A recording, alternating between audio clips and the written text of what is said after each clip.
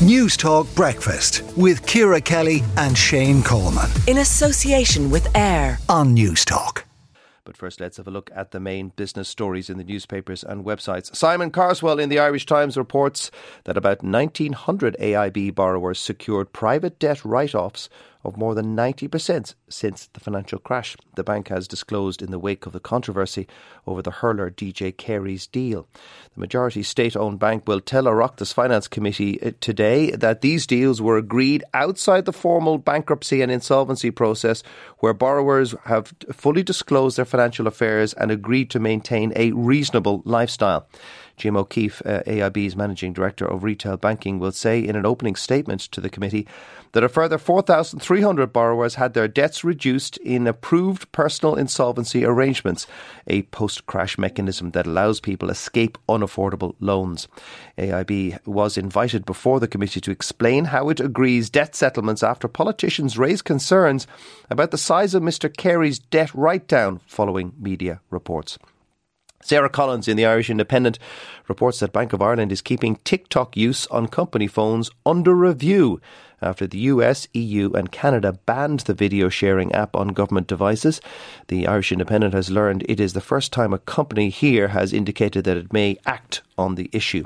Use of the Chinese-owned app is coming under greater scrutiny amid high-profile moves by Western government agencies to restrict employee usage on state-owned devices, such as phones and tablets. A TikTok spokesperson said such bans were misguided and based on misinformation. Bank of Ireland did not disclose any details on staff use of the app. It said, "We continue to keep it under review." Majority-owned Permanent TSB Bank said it does not discuss its IT systems. Ellen O'Regan in the Irish Examiner reports that business associations have warned that Irish SMEs trying to attract talent in rural areas are struggling to compete with multinational corporations who are paying city-based salaries for employees who work remotely.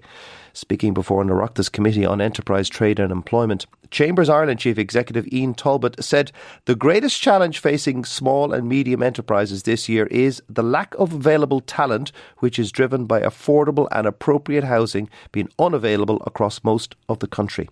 With a small number of exceptions, all our chambers have housing as the main cause of their business challenges, he said.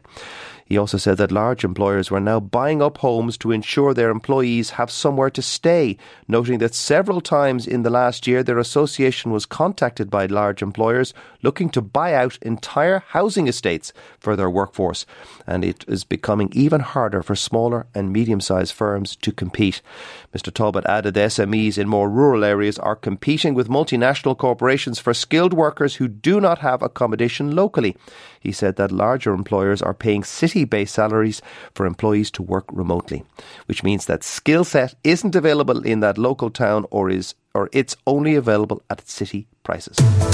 Breakfast Business with Enterprise Ireland on News Talk.